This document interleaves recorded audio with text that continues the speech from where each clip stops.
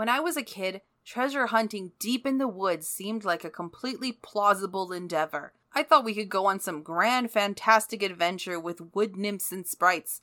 I quickly dismissed this idea because I lived and continue to live in Nevada, where we have more imported trees than any other state. Why do we have so many imported trees? Because we don't have thick forests. We have sagebrush and ATV tracks. And frankly, the first time I went camping, which was as an adult, I realized why my father never made us go camping. He knew it sucked. This is not the case for the kids in the next Goosebumps installment I'm covering, Legend of the Lost Legend. These kids are out for adventure and treasure hunting with their writer father. Yes, like Stephen King, writer R.L. Stine has added a writer character into his own novel. So let's dive right in and see what exactly is the Lost Legend. This is rereading my childhood Goosebumps, Legend of the Lost Legend. The book barely starts and we have a signature cliffhanger on page 4. Our protagonists are a set of siblings, Justin and Marissa. They're trying to find their father but are lost in a snowy tundra aided only by Balto and the rest of the Iditarod. The sled dogs go off on their own, taking Marissa along for the ride. Of course, at the very beginning of chapter 2, Justin saves her and is fine. However, on page 9, we have another cliffhanger. They're floating on a piece of ice that broke away from the mainland. It doesn't matter. It's just a story their father, master storyteller and treasure hunter, made up about his children. It's going to be one of those, isn't it? The children ask about how they're going to get off the ice block. The father replies, I haven't thought of an ending to the story yet. Well, Stine, you have 120 pages left, so you better get cracking. They're camping in a fictional European country together while their father, famous writer, storyteller, and story collector Richard Clark, is looking for the Lost Legend, which is a manuscript hidden away in a silver chest that has been lost for 500 years. Justin reasons that if he were to find the legend himself, he'd win affection from his father as well as fame and fortune. In the middle of the night, a giant dog enters their camp with a note that says, I know why you're here. Follow Silver Dog. There wouldn't be a story if the children refused to follow the dog, so of course they follow him deep into the woods. There are some shenanigans while they follow Silver Dog, including one where they get lost because they were following a deer instead. But the dog always howls and they get back on track.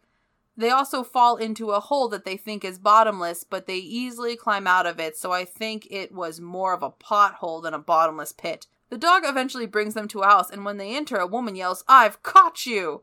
The woman is the woman on the cover, and she just has a bad sense of humor. Her name is Ivana, and she was the one who sent Silver Dog, and she wants to help the kids. But first, it's time for lunch. After they eat, she tells them that she has poisoned them.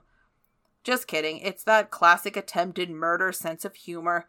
Anyway, she sends them on a quest into the fantasy forest, apparently the only thing she doesn't joke about. They're told to follow another dog named Luca.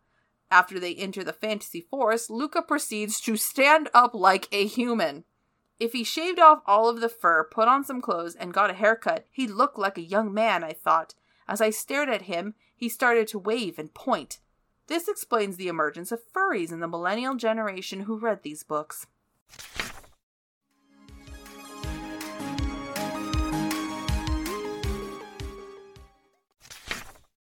Ivana leaves them with a note that says they should follow Luca and not lose him or they will be doomed.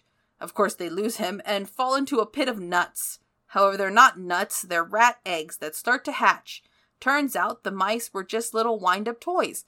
They get away and a tree falls on Marissa. Marissa is fine, of course, it's a fake tree, probably made out of styrofoam. They also run away from bats and find a river with a plug. And finally, they battle giant cats that try to eat them. Justin is swallowed, but climbs his way out and distracts a giant cat with one of the wind-up mice from earlier. So now we have furries and the swallowing of a boy. This is some serious vor shit, and this continues to explain my generation. The siblings find their way back to Ivana's house, and when they enter, they find her asleep and unresponsive. We have the triumphant return of Luca. He is literally a dude in a suit. He takes off the suit in front of the children and expresses his congratulations. He proceeds to tell the children what has been happening.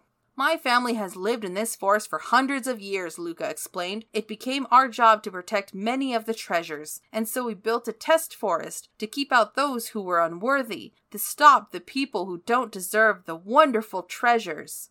Everything in the forest is fake or a wind-up toy or a marionette, like Ivana. That's correct. Ivana is a puppet. The trial was to figure out what is real and what isn't in the forest, and our siblings have passed. They are given a chest, and Silver Dog, who is an actual dog, not a man, and he leads them back to their camp. Not before getting lost for a second. With their father, the children open the chest to receive their gift. An egg. The ungrateful family marches back to Luca's house and demands an explanation. See, Luca thought they were in search of the eternal egg of truth. If they want the lost legend, they need to find the wanderers of the forest. Luca will tell them where to find the wanderers, but the wanderers might not part with the legend. The family finds the wanderers, and the second they ask for the legend, they gladly hand over the chest and leave. The family opens the chest and finds the manuscript. Excited, they unroll a piece of paper and read aloud the contents. Whoever owns the lost legend will be lost forever. The family looks around and realizes that they don't know where they are. Ha! How's that for a twist ending? I like this one, although it took some reflection. While I was reading it, I thought of the words of the father. I haven't thought of an ending to the story yet. As the children were dealing with random women in the forest, and man-dogs and rat eggs, I wondered if R.L. Stine had an ending to the story. The children are always getting lost, while following Silver Dog during the trials in the forest, and even toward the end of the book after they pass the trials. Stine is telling us early on that it's a legend about being lost, not a legend that is lost. The idea of a legend about being lost makes up for most of the book. However, without the twist, this book is a seemingly disconnected set of random events. The twist is great, and the kids' constant direction mishaps are a wonderful bit of foreshadowing, but the man with a fake forest has nothing to do with being lost. I wish that aspect was incorporated more into the legend itself. That being said, this book was a fun read and brought me back to those days when I was a kid looking out the window and wondering if there was a magical creature calling out to me, if only I would look hard enough.